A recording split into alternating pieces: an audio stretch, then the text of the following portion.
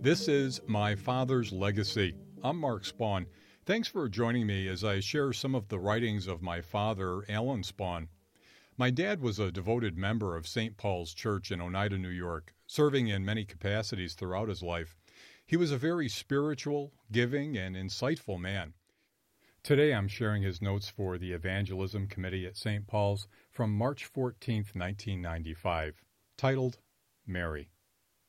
While I was in the hospital this winter, I met many people, but there's one I'll tell you about. Her name is Mary. I don't even know her last name.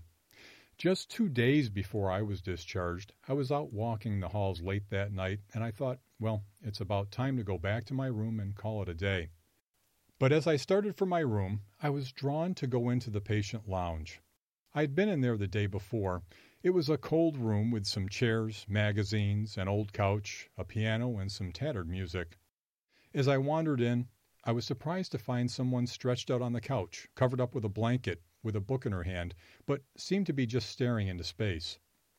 She didn't notice me at first, and when she did, she was startled and sat half up and said, "Oh, do you mind that I'm here?" I said, "Certainly not."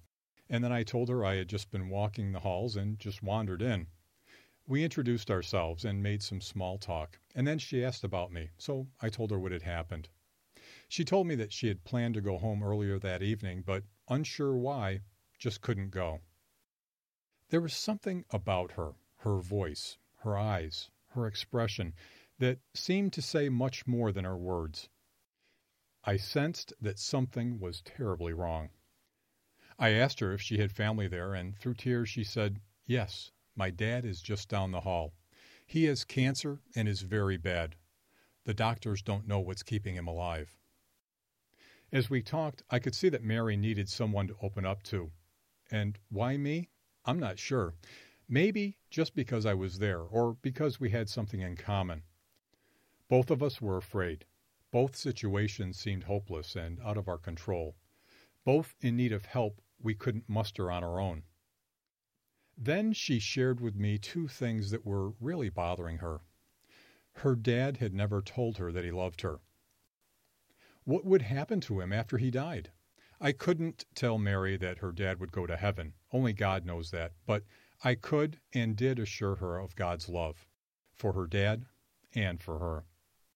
We talked about why terrible things happen to good people. I told that being human, it's very hard to understand why some things happen and that sometimes there just isn't an adequate answer. That many things in this world will fail us, disappoint us, but there is one who will not fail us, and that is God. I shared with her from chapter 8 of Romans that says, "All things work for good for those who love God and live according to his purpose."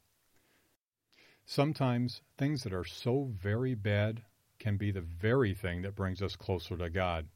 And if that's what it takes, then just maybe, out of the terrible, some good can come. And also at the very end of chapter 8 where it says, "Nothing can separate us from God's love." As we talked about her family life, it was quite evident that her dad did love her, and he showed it in many ways, but like many other men, just couldn't say the words. And now being so very sick, it was unlikely that he ever would.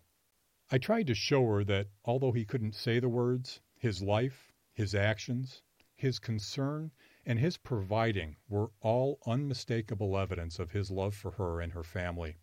After we talked, Mary said, "I can't believe what you've been saying. You don't even know me, and yet you have told me exactly what I needed to hear." She said, "Now I know why I couldn't go home earlier." And I thought to myself, now I know why I walked into that room. Surely God was in that hospital room. We both sensed it. I certainly don't take any credit for what happened there, but what a humbling experience to be used by the power of God. We hugged and we cried. Thanks for joining me for My Father's Legacy. I'll be sharing more of Alan Spawn's writings in future podcasts. You can find all of them at spawngroup.com/legacy.